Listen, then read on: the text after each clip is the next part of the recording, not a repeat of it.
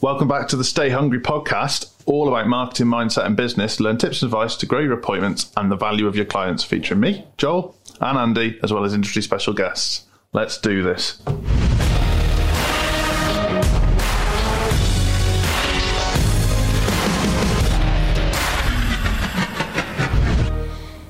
Andy, this is a fun one.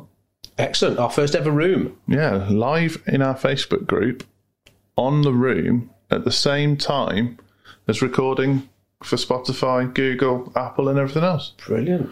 Let's get a room together. Not something I ever thought I'd say to you, Joel, as much as I love you. Yeah, you never let us book rooms together. So what's this about? The fortunes in the follow-up. Yes, we are talking about following up, which I actually had a meeting with a client today and we talked a lot about follow-up. So what do you mean? Well, I guess it's the question to introduce this one is how much money is being left on the table in your business? Because we all love getting new business in. That's almost like the thrill of the chase. But sometimes you're sitting on money, your existing database, people who have already inquired, people who maybe you've sent proposals out to, but you're not really following up with properly. How many times are you following up? And because we're British, we probably don't want to follow up too much because that's almost rude, isn't it, Joel? God forbid that we spend our time sending a proposal to someone who said, can you please send me a proposal? And then expecting an answer off them. Does that sound weird? Sounds like bollocks. The conversation I had this morning, I won't name the name, but he won't mind me talking about it, was, let's say you put proposals out for 6 or 7 jobs. One of those jobs comes in, the other 6 go with another supplier, or tell you they've gone with another supplier, or they can't afford it, or they're going to do it themselves, or whatever it might be. Why aren't you calling them up in 3 weeks' time, 4 weeks' time to ask how they're getting on with their project? And his mind blowing. His response was, I don't know. And I was like, because I guarantee now half of them won't have started, so they'll find a reason not to. Mm-hmm.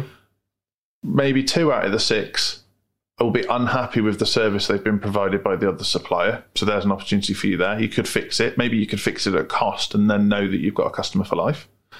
And then maybe the last one is delighted with what they chose to do, and you can wish them well on their way and no harm done.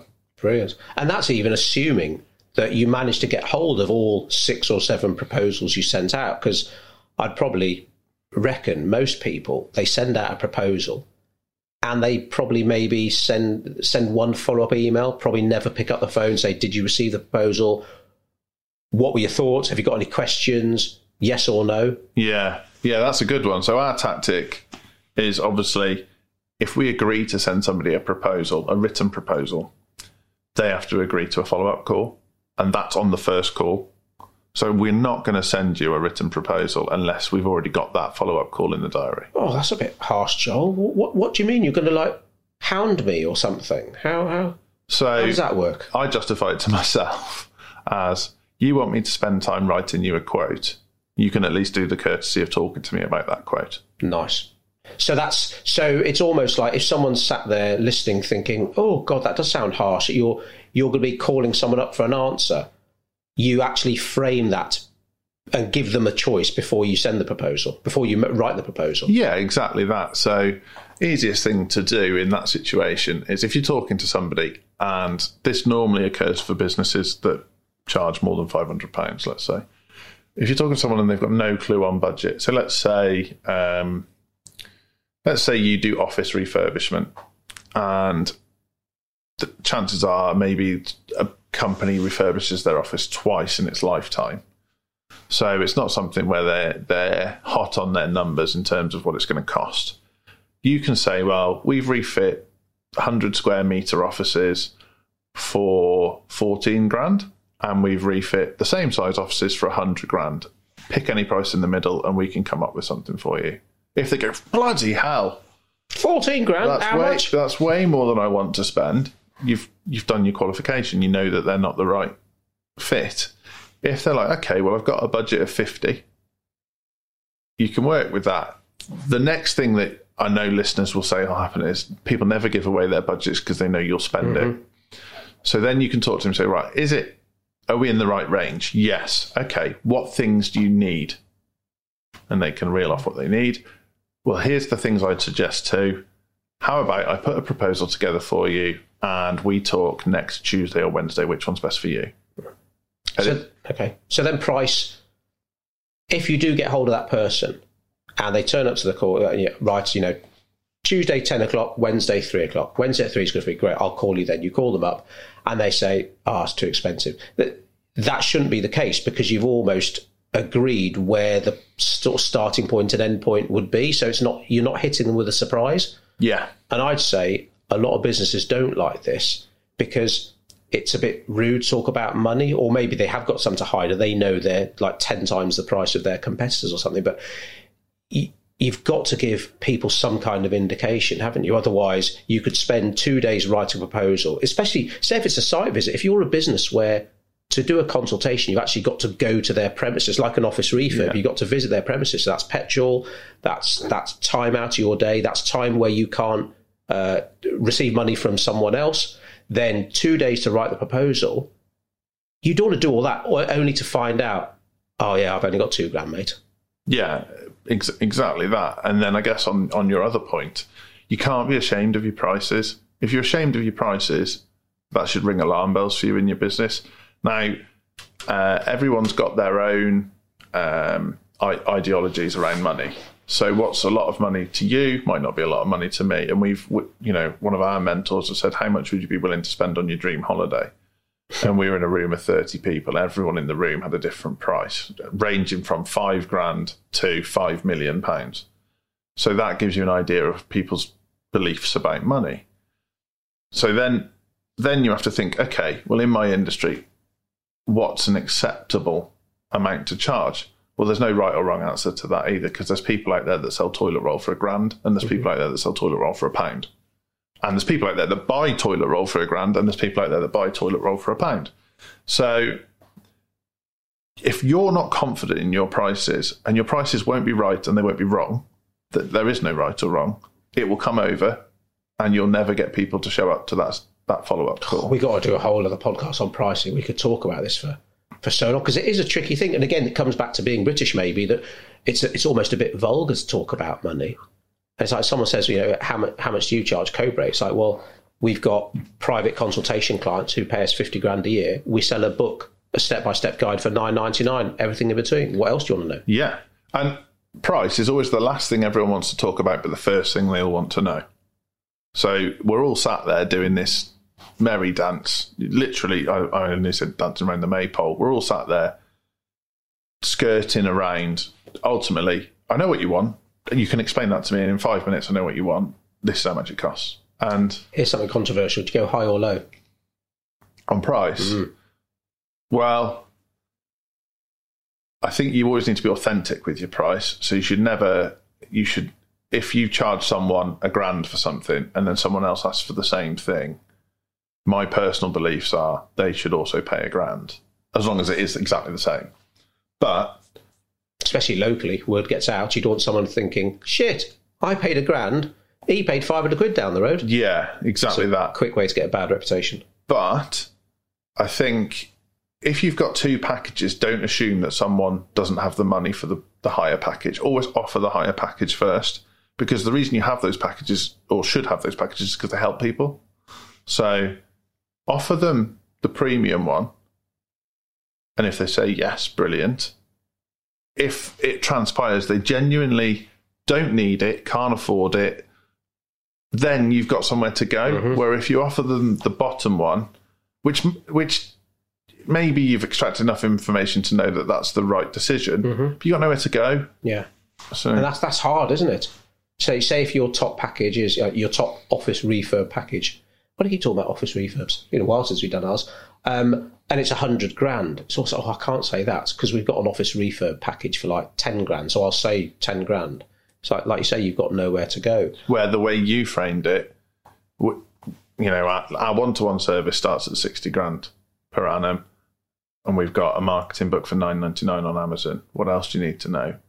There's a big range there to play in of, If someone hasn't got $9.99 for a book, there's nothing we can do to help, really. Well, it's not true. They could join the Cobra Club, but which is free. But that's not part of our pricing. Yeah. So if we're looking at the fortune is being in the follow-up, why don't we look at firstly maybe inquiries, because we talked about proposals. Let's do proposals second.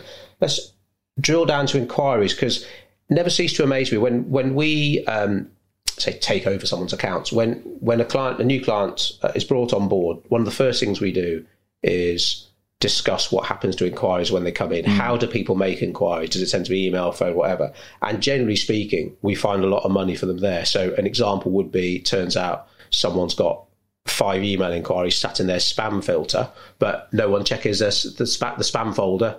Like they check it maybe once a month, and they got like money sitting there. In fact, I did an email, was it on Monday, about a lady in Michigan who was looking for a missing email. So she opened up her junk email folder and found an email from the Michigan State Lottery where she had generally won the $3 million prize. So she has now added the Michigan State Lottery to her safe senders list, and she's distributing the money amongst her family.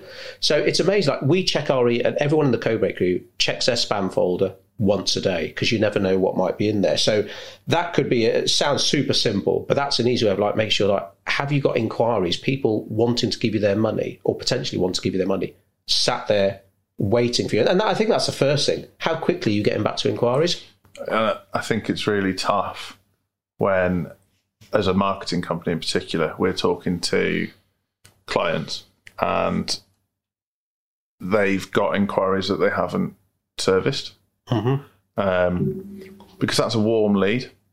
Someone who's actively reaching out saying, I need your help, is a warm lead, and warm leads can only get colder. They don't once they're at the point of inquiry, there's nowhere for them to go but colder. So the longer you leave it, the colder it gets. Now, I appreciate if you get an inquiry at 3:30 and by 3:31 you've sent them a quote, that looks pretty desperate. That looks like you've not got much else to do. But there's systems and processes you can put in place. So they could get an auto response. Thanks very much for your inquiry. One of our team will be in touch within the next 24 hours, or one of our team will be in touch for the next 48 hours, whatever's appropriate to you. And it might be that you need to find out more information before you can quote, and that's fine too. But the amount of businesses we know that just don't service their inquiries blows my mind. So generally happened today, my wife calls me at about 10 o'clock this morning to say our washing machine's broken. Now, we've got 2 kids, we've got dog blankets, I know what you're going to say here, and we haven't even discussed this. And so we sat down to record the podcast at about 3:15, and they still hadn't called her back. So if they haven't called by the end of the day, Emma's going to call someone else. We're quite loyal to this repair firm, but it's like, people need their washing machine. So there are some industries where you pretty much need to get onto the case a lot quicker than other industries. And if the only way of getting hold of you is the phone, how often are you checking your voicemails? Why aren't you paying for a call answering service, bananas. for example? So I think we're on the 6th builder that we moved house in June. Mm-hmm. We're on the 6th builder of, we've placed an inquiry. Some have come out to quote and then just disappeared. Wow. Number 6. Wow. And I'm not confident he's going to show up. That's mad. Can't give your money away sometimes. So, I mean, how quickly are you getting back to inquiries? That's an important one. Are you missing inquiries? Talked about like voicemails. I mean, hardly anyone leaves voicemails these days. So if you are a kind of emergency service, like washing machine type repair person, then if you can't answer your phone because you're hip deep in water fixing someone else's machine, then, you know, using a call answering service for like 50 quid a month or something could be a worthwhile investment. But who's checking your voicemails? Who's checking your spam? Who's checking your social media? Some people, you know, that people want the path of least resistance to them. People are very selfish. So if someone's favourite method of communication is, say, Instagram direct message, and your business is on Instagram, guess what? That's the method they'll use to contact you. So if they send you an Instagram DM and hours, days later, you haven't got back to them, so that warm lead has gone stone cold. And there's 2 schools of thought on that, for sure. In that, if you know your customer avatar is someone who's more likely to use the phone, and so you gear your whole business around telephone inquiries, that's okay, but don't complain that you've got no inquiries if there's some sitting in your DMs or your emails or wherever else. Or you set up your business to be able to take inquiries from all angles and accept that will come with some shit, basically. Yeah. I'd certainly advise people never to have just one form of communication. Like you say, you don't want to be stretched everywhere. You don't want to be accepting messages on Pinterest, Instagram, Facebook, LinkedIn, everything. But there are some businesses still out there who the phone is pretty much the only way of getting hold of them. And I'd say that's in this day and age, and yes, it could be the end of Western civilization as we know it. Some people simply do not want to pick up the phone. They want to DM. They don't even want to email. They want to send you a message. Maybe you got live chat on your website. Maybe it is Instagram direct message. But it's acknowledging that just because you want to do something a certain way, if it turns out that 75% of your ideal customers prefer another method of communication, you probably need to take that under advisement. So if you were going to book a holiday, what would you do? Book it online. If you were going to buy a car, what would you do? Go to a car dealership. I know you bought a car online. That's mental, though. That's an extreme example. Yeah, I want to see it. I want to test drive it. If I've test driven a car and it's like, oh, I really like this, may I still shop around? Yeah, which is why car salespeople get annoyed. But they are some of the best salespeople around. They are trained because they know once you left that showroom, you're gone. You're gone. Yeah, you're gone. And I remember I told you this story when I was considering getting a new car. I was sat in the car showroom, and it was towards the end of the day, but I know 4:30, and this sales lady who I'd seen earlier was now in like jeans, so she changed to go off home to go out meeting a mate, whatever. So almost like finished for the day, and she was walking through like the hospitality area where the coffee machine was, and I was sat there, and she walked past. She noticed one of the sort of kitchen type cupboard doors was slightly ajar, and as she walked past, she looked, she noticed it, went over and just shut it. I was like, bloody hell, what attention to detail. That I bet most people just walk past that. In most offices, you think about the coffee stain that's been there for ages, the door that's wide open, the dust everywhere. But it's like, wow, car showrooms, you can learn a lot about, I think, customer service and sales. Yeah, it's mind-boggling, isn't it? I mean, speaking of where people buy things, my in-laws bought their kitchen online without speaking to anyone else. Wow. How old are they? 70 and 63. Wow. So it's not just, I say, younger people who are just buying stuff online and inquiring. Yeah. So Nigel, so confident in his measurements, quite a handy guy. So he was happy to buy online. Wow. And obviously you're talking a significant amount of money. And it showed up and it all slotted into place because he knew what he was doing. But that's goes to show what people would be willing to buy without speaking to someone. So about restaurants, barbers, people like, would you phone a restaurant up to book a table if they didn't have online booking, or you're like, no, I'll just go. So this is topic of the day today. I need to ring the pub because I'm meant to be going to the pub quiz tonight. But you have to book. Right. I don't really like ringing the pub. You got to ring a pub to book onto their quiz. Yeah. Okay, now. Yeah. So I don't really like doing that. And restaurants, I really like online booking systems, but I appreciate like there's a restaurant near us that is in for a Michelin star. Not particularly expensive, it's just very good. And not my old mates, is it? No. Thank God. But you have to ring up. They're never going to have. I mean, they literally still write it in a book, and they're never going to change because they've got a queue of people waiting to go there. But if you're about to open a burger bar or, that kind of thing, you've got to accept that people just want to hop on their phone and book online. Yeah. And that's the thing. It's knowing what your customers are doing, their habits. That's why when we say they're going to launch a Facebook ad campaign for a client, we drill down into their ideal customers, what their interests are, what they like doing, because it makes the marketing so much more effective and so much easier, to be honest. So I think inquiries, okay, so we talked about that. Proposals, I know we talked about this quite a bit already, but I mean, how are you quoting would be the first question I'd ask people who are listening. Are you just sending a message? Are you quoting over the phone? I mean, what are your thoughts on that? So, we've got mentors that will say different things on this. And I think proof is in the pudding. So I know for us, ultimately everyone wants to see the price written under their nose because it feels very definitive. Mm-hmm. So it's like a contract. I want to see the price and I want it in writing because then I know basically you can't budge. And I get that. That's fair enough. And so what would you say, touching upon a point you made earlier, if someone's like, right, okay, I understand that. Yep. So you send me a written proposal, and you then say, well, okay, happy to do that, but obviously we need to agree a date and time. And they say, no, listen, if I'm interested, I'll get back to you. What would you say? I think you need to identify that that's a slow no. Would be. I thought you were going to say fuck off then. But yeah. I think so. There's two schools of thought there. If they're in a rush and they're a busy person, so there's plenty of business owners out there that and consumers out there that are just genuinely busy. So they're trying to pin them down quite hard.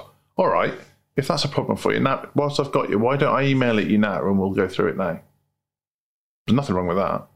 I just want you to have it in writing so you've got it in front of you. Have you got it? Let me know when it pings through. Cool. Right, there's your options. What else do you need to know? And I've got no problems with that. If you feel that they're a good fit and the only issue is time, fine. Chances are if they're saying stuff like that, they're just shopping around, and that's very different. So if they're not willing to commit to chatting again on the other side, don't go to the effort of writing them a proposal, particularly if a proposal costs you a lot of money to put together and a lot of time. Because you said these builders have sent quote stuff, but they've never really followed it up. So we're on number 6. 3 have quoted, and I'll walk you through without doing any acting because no one can see us. What the three ways people quoted. That looks quite hard. There's a fair bit of work to do there, mate. You're looking at it's going to be a few days.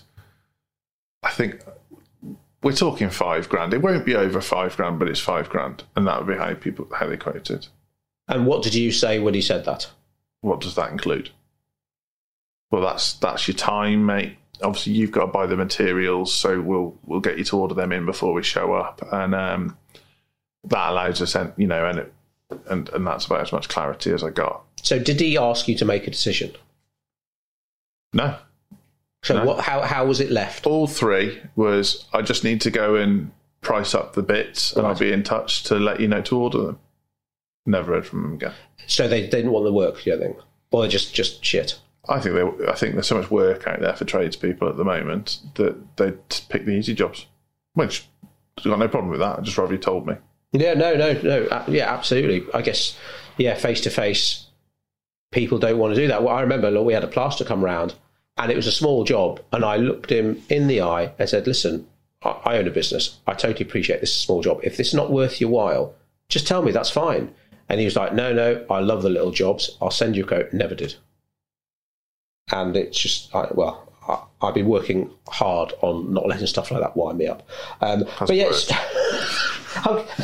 it's a slow journey. But like you said earlier on, if someone says, yes, Joel, I'm interested in your service, I think you can help me, and you think you can help them, and they say, yes, I would love you to send me a proposal with a couple of options on, it is your right, in our opinion, to say, I'm more than happy to do that because I'd love to help you. You just got to agree to a date and time for feedback. And if it's a no, that's fine, but a yes or a no, because being caught in the chase is a horrible thing, isn't it? And the zapper of all joy.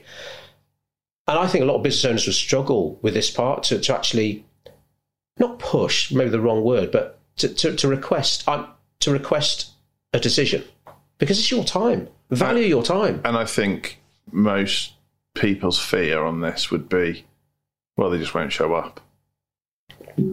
It's like, well, what difference does that make versus sending the quote and not having a time tied down?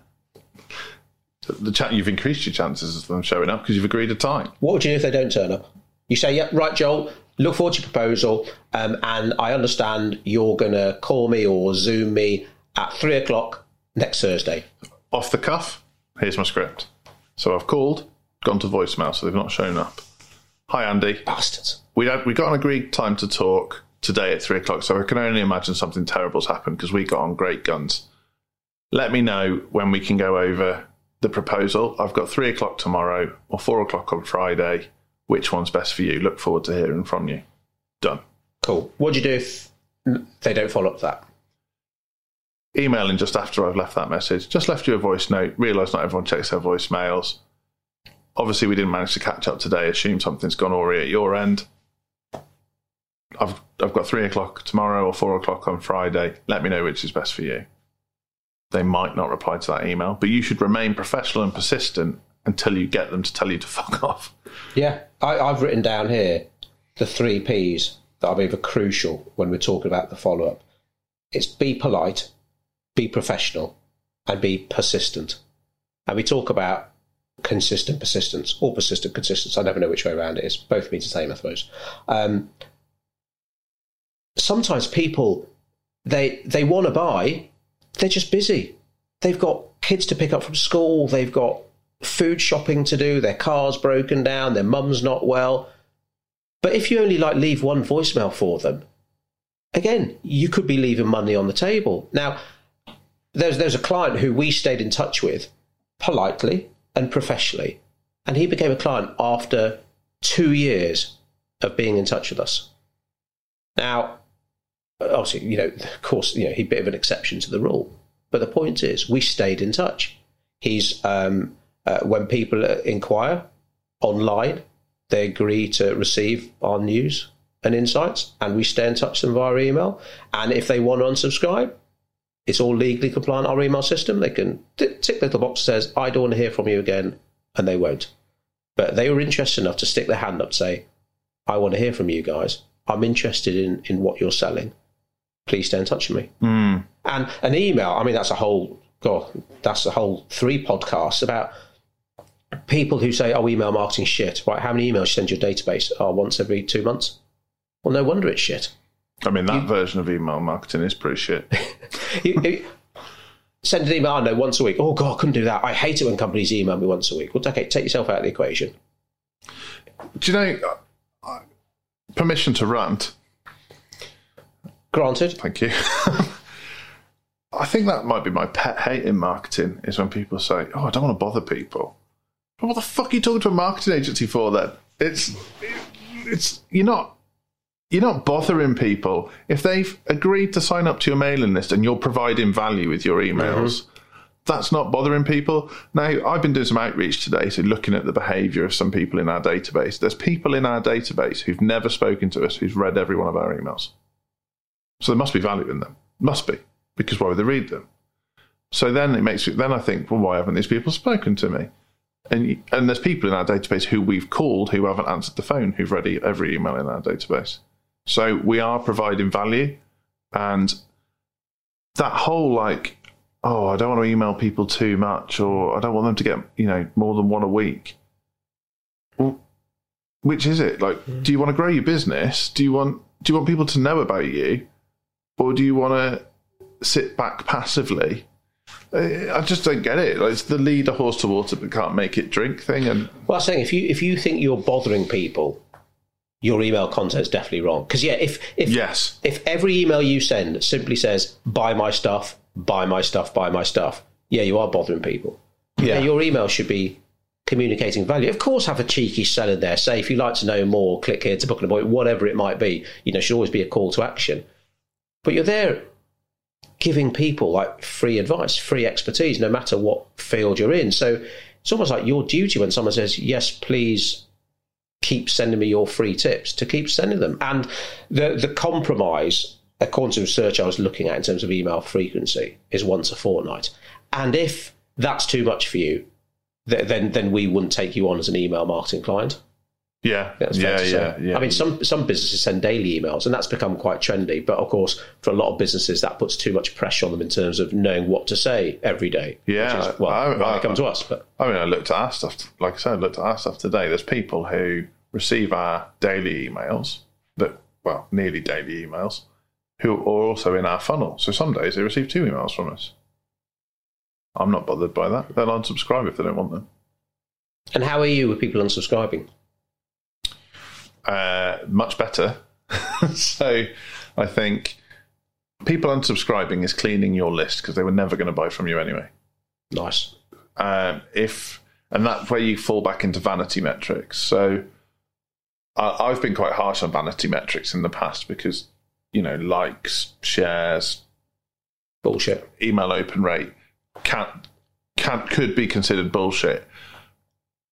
But it's not if you're putting out value, because if you're putting out value, you get more engagement. So then it's an example of kind of how much value you're putting out there. What's the context of your posts or your emails or whatever. So if people don't unsubscribe, you could argue that means you're putting out good emails. If people do unsubscribe, you can either decide your emails must be shit, or if you're certain your emails aren't shit, then it's cleaning your list. Yeah, absolutely, absolutely. I think there is a fear, and I sent an email out this recently, or maybe I wrote on the Codebreak Club Facebook group, but amazing things happen on the other side of fear. And if you're scared about, someone might unsubscribe because I sent an email to them 3 weeks ago, that's something you need to work on in terms of your mindset. Because again, you're sharing value. It's your job to share value as often as you're comfortable with. But don't expect miracles if that is once a month, once every other month. So some people will unsubscribe. Some people won't get back to a proposal because they say they're too busy. And that's usually the thing, isn't it? I'm too busy. How are you, Joel? Oh, busy. Everyone's busy. But I am busy. That's an excuse. It's not a reason. Everyone's busy. No, it's not. So I'm busy. So someone say, I haven't got time to get back to you. It's like, that's rubbish. I haven't had time to read your email. It takes 20 seconds to read an email. So you're not high enough on their priority list. So maybe before sending the proposal out, you need to do a bit more qualification, because that's something that I think a lot of businesses miss. They don't qualify. And it maybe even more importantly, they don't disqualify potential customers. Because just someone says, I'd like you to quote. It's like, well, hang on. Let's find out whether I can help you or not. Because if I don't think I can help you, I don't want to quote. I mean, the word business, busyness, like, of course they're busy. They're in business. Like, that's another. I could have another rant about that. The whole point someone tries to buy something from you is to probably make themselves more or less busy. So of course they're busy. It's I'm buying this off you to either save me time or create me more business. Either way, I'm busy. Yeah, it's mad, isn't it? So I guess it all boils down to valuing your time and experience. You've had inquiries, you've had meetings, you've had site visits that have turned into proposals. That's all your time and energy and experience, the sacrifices you've made, the money you've invested in growing your business, in growing as a person, self-development, the money you've spent. All that has to be taken into consideration when you are sending a proposal out, because then it's always becomes like common sense. So if I'm going to do all this for you, Mr. or Mrs. potential new customer, all I'm asking for is a yes or no, or if you've got any questions, how can I help? And again, especially if it's a site visit, I remember in the old days, we'd drop everything to go to a meeting. Someone would ring up saying, I'm interested in marketing, and we'd just drive to see them. Whereas now it's like, well, let's have a chat on the phone first to find out whether or not there's a good fit. No, don't do it over the phone. Want to meet face? No, it doesn't work like that. You had one of those just before Christmas. Yeah. It doesn't work like that. Well, I don't want to work with you then. So, well, okay, that's fine.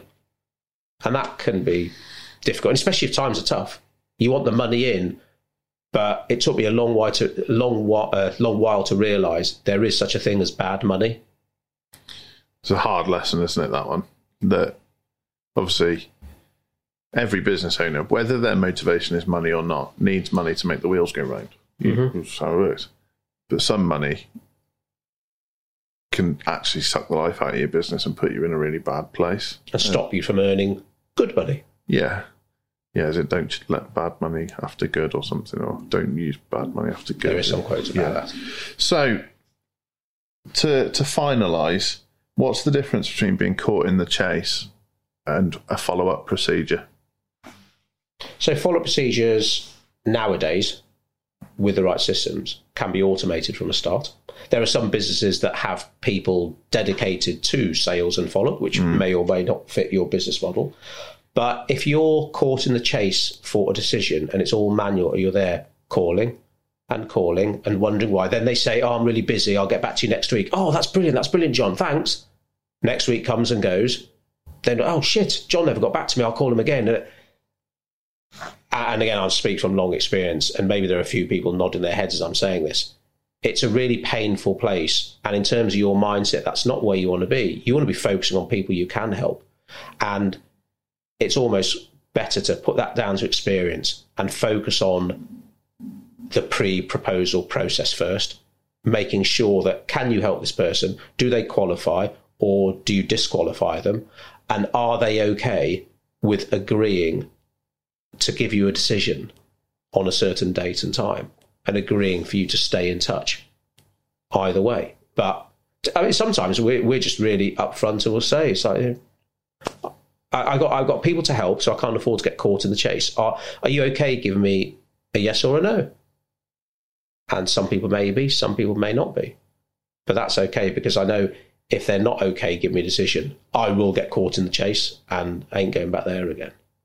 But getting those foundations right are really important. I think, we're going to be launching the first of our strategy days very soon, so watch this space. And we'll be talking a lot about this, because if we can save you time, we can make you money. Yeah, the amount of businesses that have, like you said at the beginning, got money on the table, but they're not grabbing because they haven't got the processes and systems in place to grab it, which is fair enough. That's such an opportunity out there for people. It's mad. I mean, you know, I'm talking about now a client I went to see, and we did some stuff for them, and we talked about email marketing as their business. So, how many people do you have on your database? And they were like, quite casually, they were like, I don't know, about 30,000. It's like, what the fuck, 30,000? And they were like, yeah. How often do you email these people? Never. When we get a chance. And I think it was about once every 2 or 3 months. And it was like, holy shit. When we discovered that nugget, well, we started making money for them hand over fist. What was it? He emailed his database on the Friday with some of his old courses. So he didn't have to create anything new. And he made 15 grand off one email. It's mad. So that paid for us for the year. Yeah. And if you're not building a database, then that's another good thing for people who have inquired.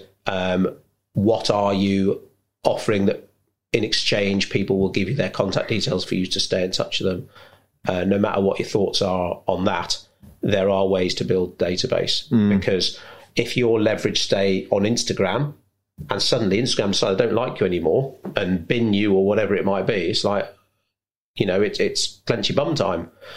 Whereas a database that you own, that you can stay in touch with, it gives you a massive layer of protection. And building that email database, ideally with phone numbers as well, so you can call them up, you can text message marketing, whatever.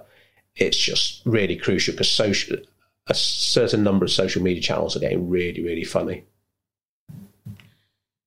And here endeth the lesson. You've been listening to the Stay Hungry podcast. Don't forget to subscribe to catch our latest episode on your preferred platform. For further marketing tips and advice, search for the Code Break Club on Facebook, or if you've been listening live, hello. That's our free group for business owners looking to get more high-value appointments. Take it easy. We'll catch you again. And remember, stay hungry.